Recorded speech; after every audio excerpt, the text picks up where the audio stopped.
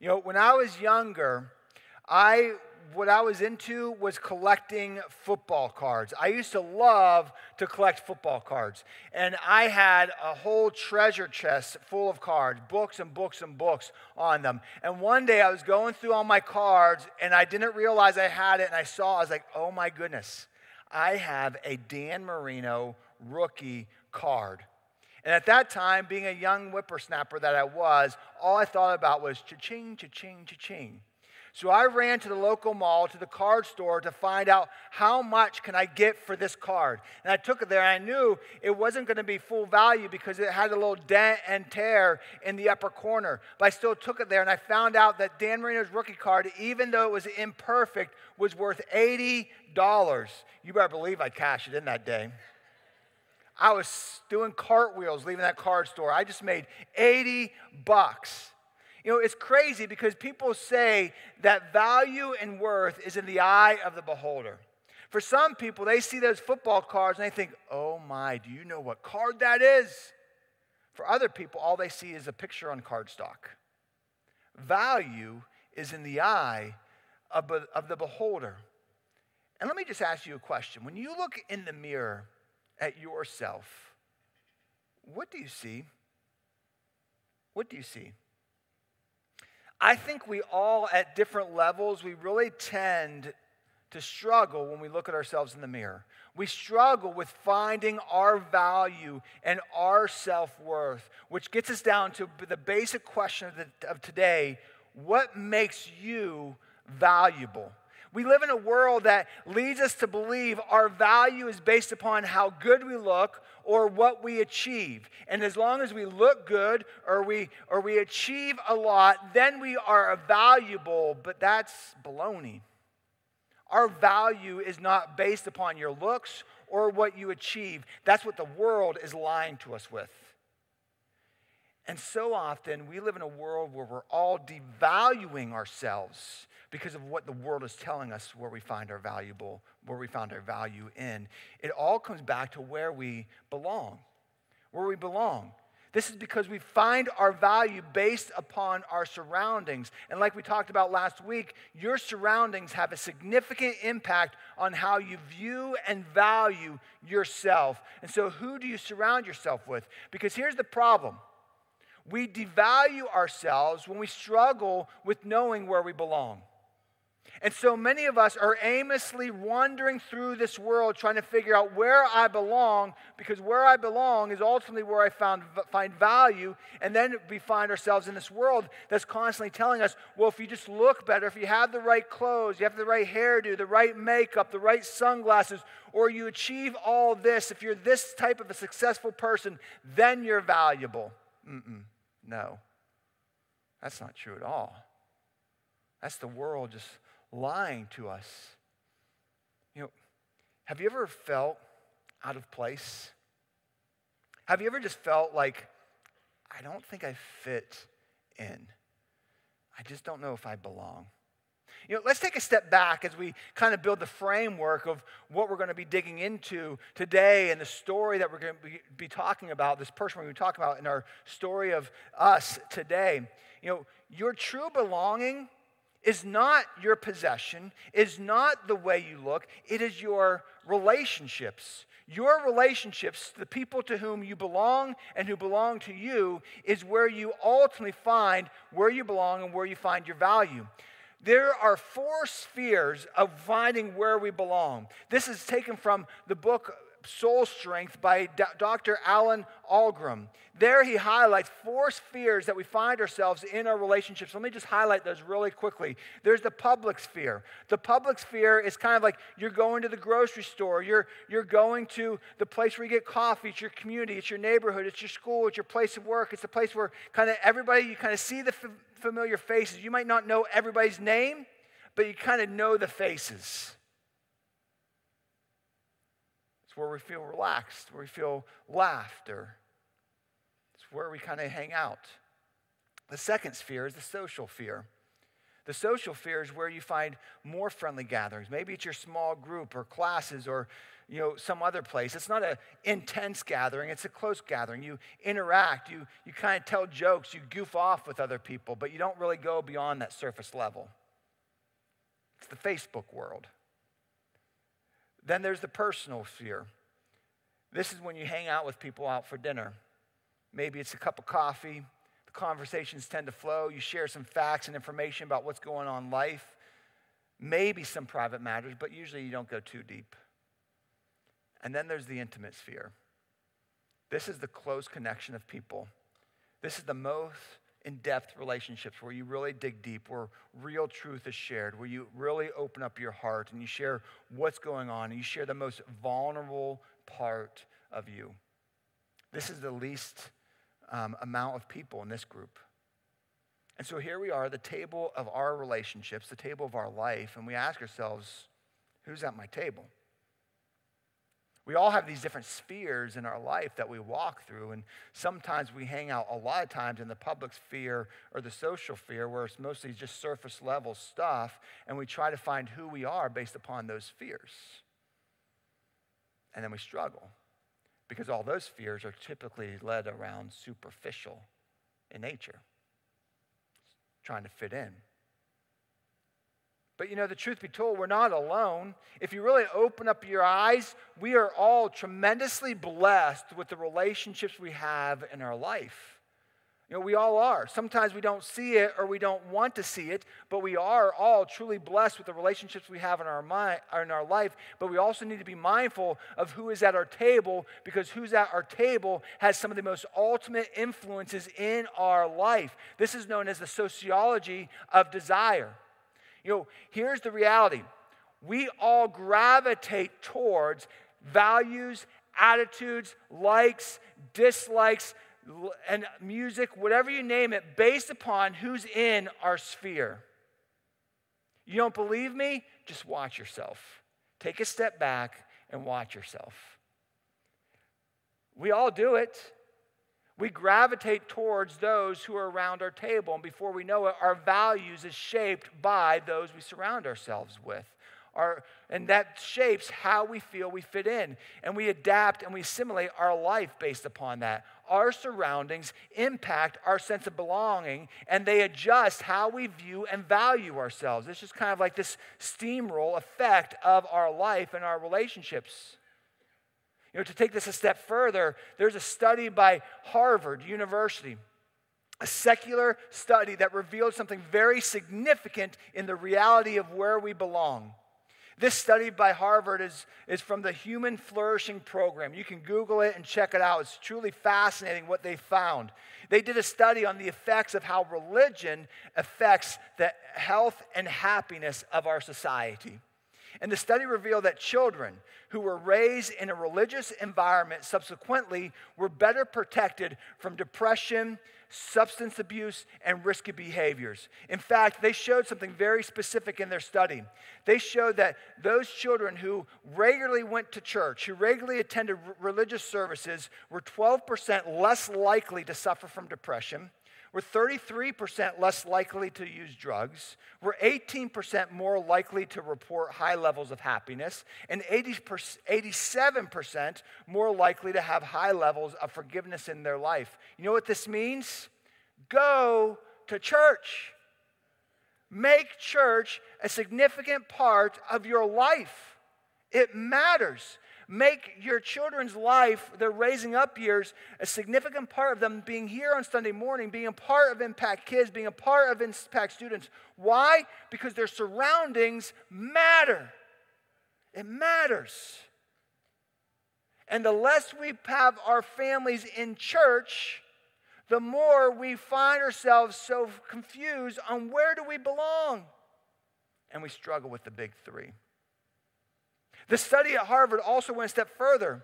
The study revealed that those who pray or meditate regularly are 30% less likely to start having sex at a young age, are 40% less likely to have an STD, are 38% more likely to to volunteer in their community, and are 40% more likely, listen to this, to have a sense of mission and purpose in their life. You know what this means? Families, it is so important on a regular basis to have your daily encounter times. If you are not, as a family, regularly just getting together, praying together, and reading the Bible together, you're missing it. What does this tell you? Go to church. Make daily encounter time a part of your family's regular activities. Why? Because who we surround ourselves, what we surround ourselves, makes a big difference in finding out where we belong and how we view ourselves and value ourselves. Our value is not based upon what the world tells us. Our value is based upon the Creator who designed us. We need to find it in Him. And when we devalue ourselves, it impacts how we view ourselves, how we define ourselves, and how we think. You know, one of the most interesting people that's highlighted in Hebrews chapter 11 that we've been talking about through this Faith Hall of Fame is this woman.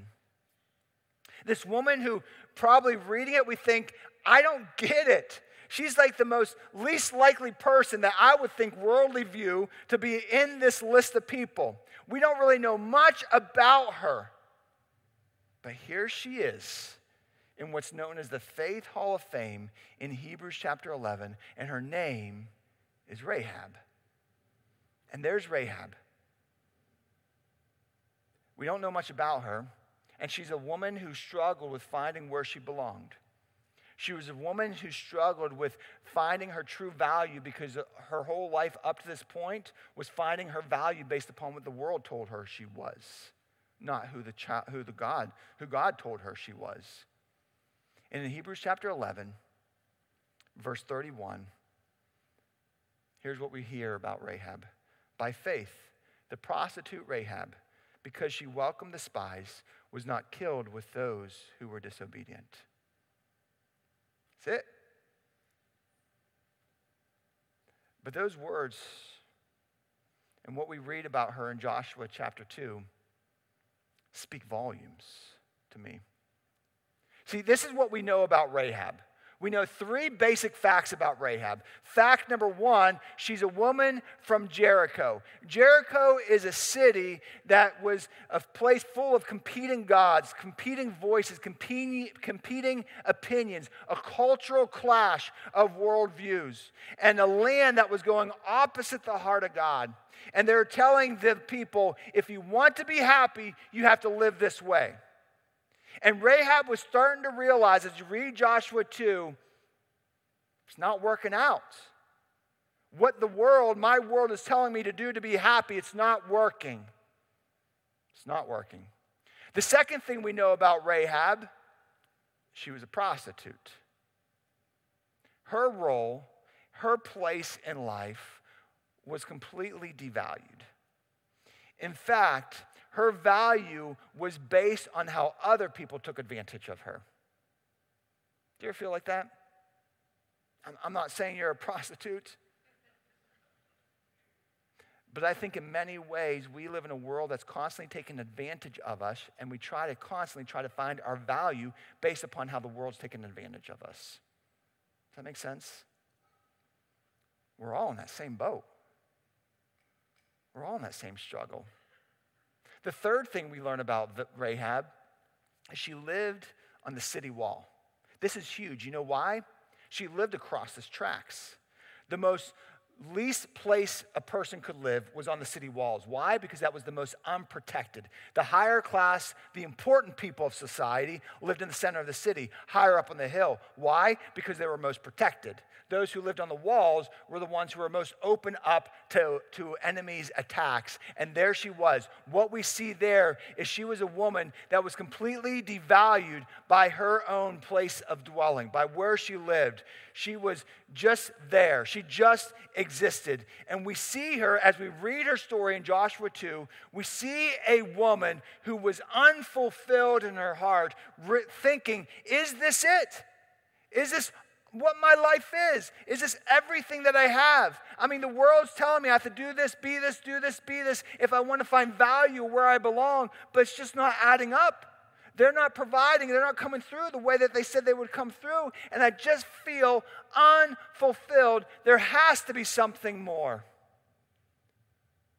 That's what I see as I read her story. And then the spies showed up. If you want to read her full story that's found in Joshua 2, I encourage you to do that sometime later today or this week. But the spies from Israel showed up. See, this is huge because at this point in history, Israel was advancing through to their promised land. And all the other nations were hearing about this nation. See, all the other nations were saying, boy, our gods, they keep telling us, they give us all these promises, but they're not coming through. But Israel's God, he keeps coming through. I mean, did you hear about that battle? I mean, they didn't have any weapons and all the armies just fell down. How is this happening? And all the nations, the word was spreading, and all of a sudden the spies showed up, and all the people of Jericho were realizing, oh no, we're next. And the spies showed up in Rahab's house. And there she was, Rahab and these spies. She's like, I know the stories about you guys. I heard about your God. There's something there. Joshua 2, verses 11 through 13, as we lead up, here's what we see the interaction between her and the spies. When we heard of it, she told the spies of all that they have done, of all the way God was working through of it. Our hearts melted in fear. They were afraid that they were next. And everyone's courage failed because of you. For the Lord your God is God in heaven above and on the earth below. Do you see that? She's starting to realize you're God. There's something about the God you serve that's different than any other God that this world provides. And she says, now then, please swear to me by the Lord that you will show kindness to my family because I've shown kindness to you. Give me a sure sign that you will spare the lives of my father and my mother and my brothers and sisters and all who belong to them, and that you will save us from death. Just like Noah, who we spoke about before, Rahab was taking her opportunity to save her family from the realities of this world to chase the God who had so much more. Rahab realized the gods of her culture were not working out. They weren't coming through, and she was pondering, maybe this isn't where I belong. I mean, I live here, but maybe this isn't my home. Maybe Jericho's not my home. And she saw how the God of the Israelites came through. If we go to Genesis 22, we see there how God came through so many times for the people of Israel, and they gave him the name Jehovah Jireh, the Lord who provides. And from that point on, the world constantly saw, despite all the promises the world threw at them and all the ways the world was unfulfilling those promises, the God, the Lord who provides, always came through. Always came through. And in this moment, Rahab realized, I may be from Jericho, but this isn't my home. It's not my home. And I think that's our struggle. I think that's our struggle.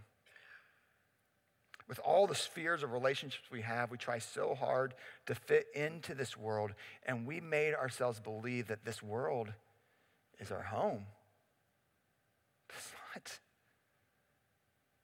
This world is not our home. It's not. There's a God who has something bigger for you. I think we wrestle with so much internal trauma. All of us, we all have emotional baggage in some way. We all struggle with anxiety and heartache and depression and difficulties. We all have our emotional baggage. Every one of us, myself included. And we struggle with that because we try to fulfill that or fix that by trying to fit in more with the world. And what the world tells us where we should find our value and our worth. But it's just not there. This world was never made to be our home. There's a God who loves you, who cherishes you, who values you. It's where we belong. The Apostle Paul put it this way in Philippians 3:20. Paul wrote this, "But our citizenship is in heaven, and we eagerly await a Savior from there, the Lord Jesus Christ." You see, my friends, what Paul was saying, what we see highlighted from Genesis all through Revelation is this. Our citizenship is the place where we belong, where we identify ourselves in, and ultimately where we find value. Rahab realized her value was not what her culture was telling her. Her value was not what the world was saying. It's not based upon your looks. It's not based upon what you achieve. It's not anything or any of the lies that the world is trying to feed us. Our value is found through the God who loves you, who died for you. Rahab, when the spies were sitting in her living room, began to realize that there's something more. I'm just this woman living on the outer walls. My value has always been based upon how the world has taken advantage of me. And here I am broken, and these men showed up. And I saw right through these men to a God who loves me despite who the world says I am. And there is where I belong. I may be from Jericho, but it's not my home. You may be from this world, but it's not your home. Jehovah Jireh, the God of the Israelites, the God whom I serve and I walk with, and who you walk with as well, always comes through. He never fails. He never fails. And it was in this moment when Rahab realized where she belonged and where she fit in. Please understand this, my friends. Our value is found when we realize where we belong. When we realize where we belong. Are you wondering? Are you just kind of wandering through this world? Trying to figure out what's next? Are you like Rahab wrestling with that question? Is this really it? Is this life?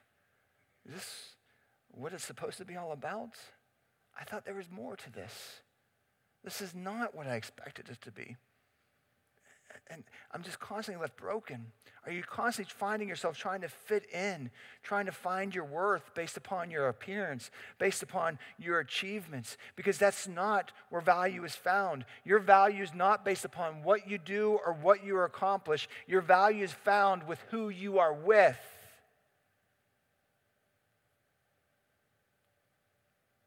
There's a God who loves you. So you know this, my friends. Someone needs to hear this today. You are valuable. You are loved. You were created for something bigger than this world. And I don't care what the people in your life have told you. I don't care what the world feeds down our throat. I don't care what Netflix or Disney or Amazon Prime or any of those things try to feed us. You are valuable because you were created by the God who loves you. We don't belong here. This isn't our home. And even beyond this, look what's written in Psalm 139 about you. You were created in my inmost being, God said. You knit me together in my mother's womb. I praise you because I'm fearfully and wonderfully made. Your works are wonderful. I know that full well. Can I tell you something? You were not made by accident. You weren't placed in this world by accident. And you were not forgotten in this world. Rahab could have easily been living on the outer walls, being devalued by all the world was feeding her, thinking, I am forgotten, I'm lonely, I don't matter. And too many of us are surrounded by a whole sphere of people, and we struggle with that same thing. We feel like we don't matter, we don't fit in, we don't belong. Why do we even exist? Can I tell you something? You matter, you are valuable because a God who loves you created you specifically. Know that. Don't believe the lies of the world. You matter. You belong in Christ, and your value is found in Him. Why? Because He has plans for you. He had plans for Rahab. She thought she didn't fit in anywhere, but He had plans for her. Of all the people in Jericho, God chose her. And this world values us so much based upon other things. Rahab lived on the outer wall. She was devalued in her hometown. And God looks right through that, and He sees your heart. He sees you as a child. I think about Mother's Day today. Mothers are an awesome thing. You know, because you go to soccer games or band camps or things like that, and it's amazing because you talk to all the moms on those sidelines, and there are about 100 kids who are the most elite athletes or most amazing musicians ever. Why? Because to mom, she doesn't care if you hit every note perfectly. She doesn't care if you make 1,000 goals or not. What she cares about is her child. And that child's value is not based upon their success. Your value is not based upon your success or failures or looks or anything else. God the Father looks through all that junk. He sees, I created you. I don't care if you make 1,000 goals or miss every one.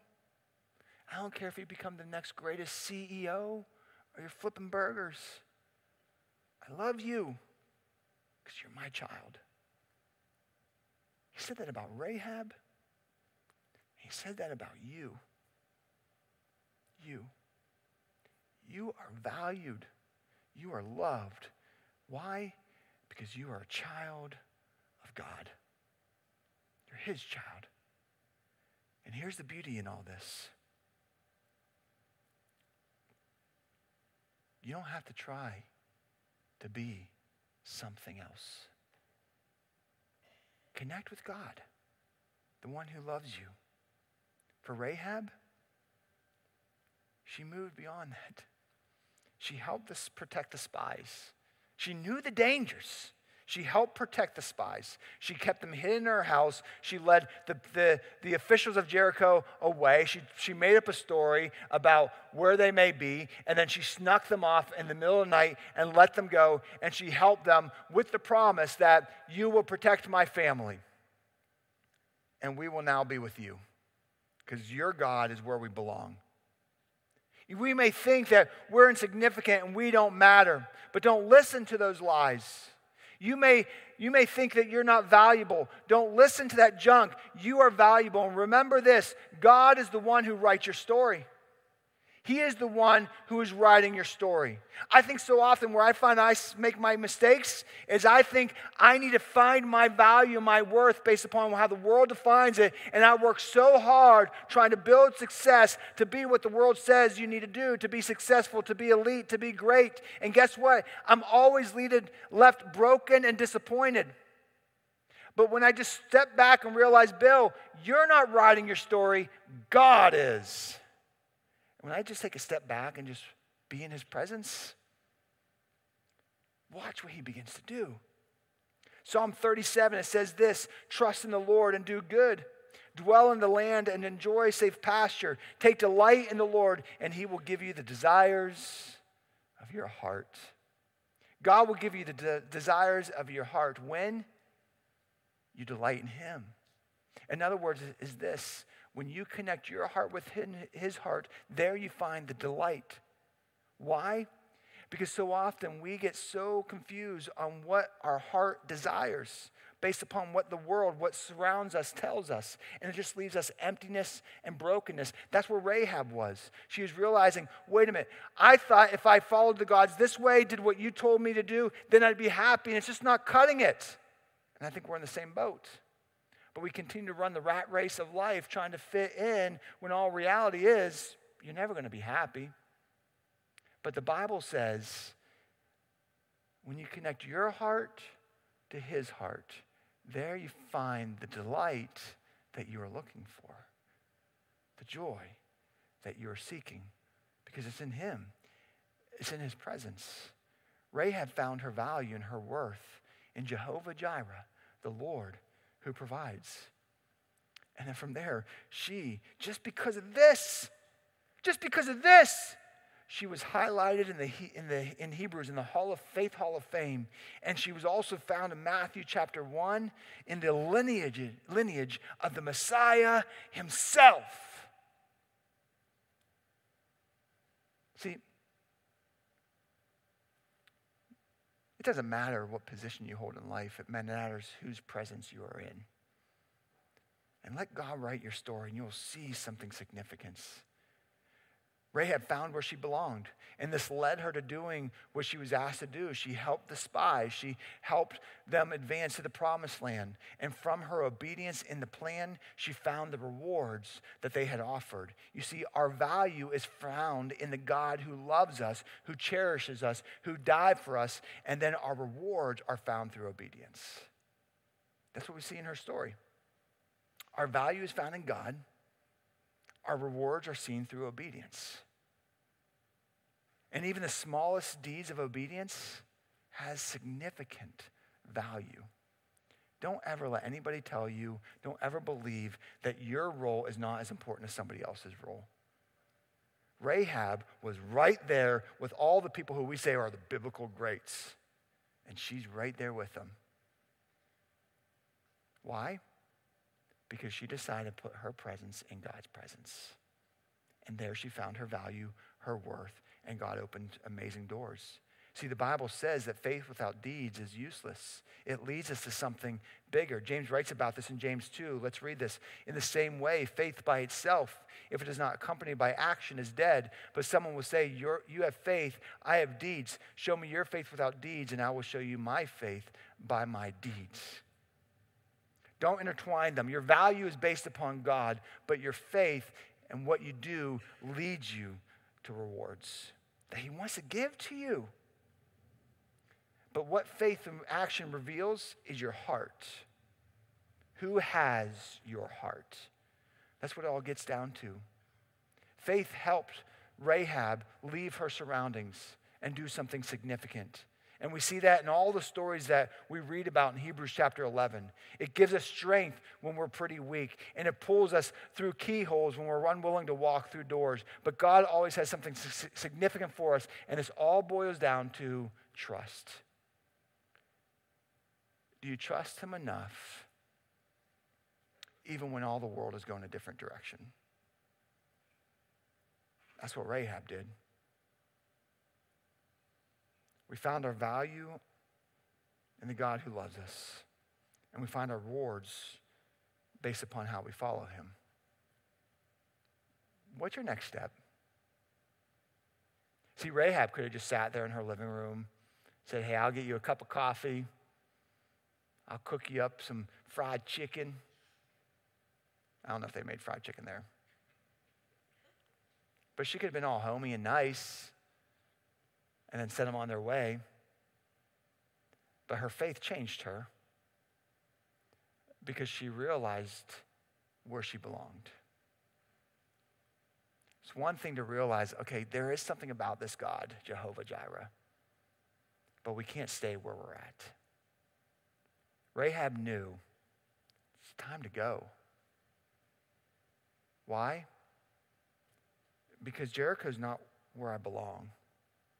And the more I just stay here, the more my value is going to be based upon them taking advantage of me. And that's for you too. This world's not our home. And the more you surround yourself and surround yourself and surround yourself with the world, you're just going to become more like the world.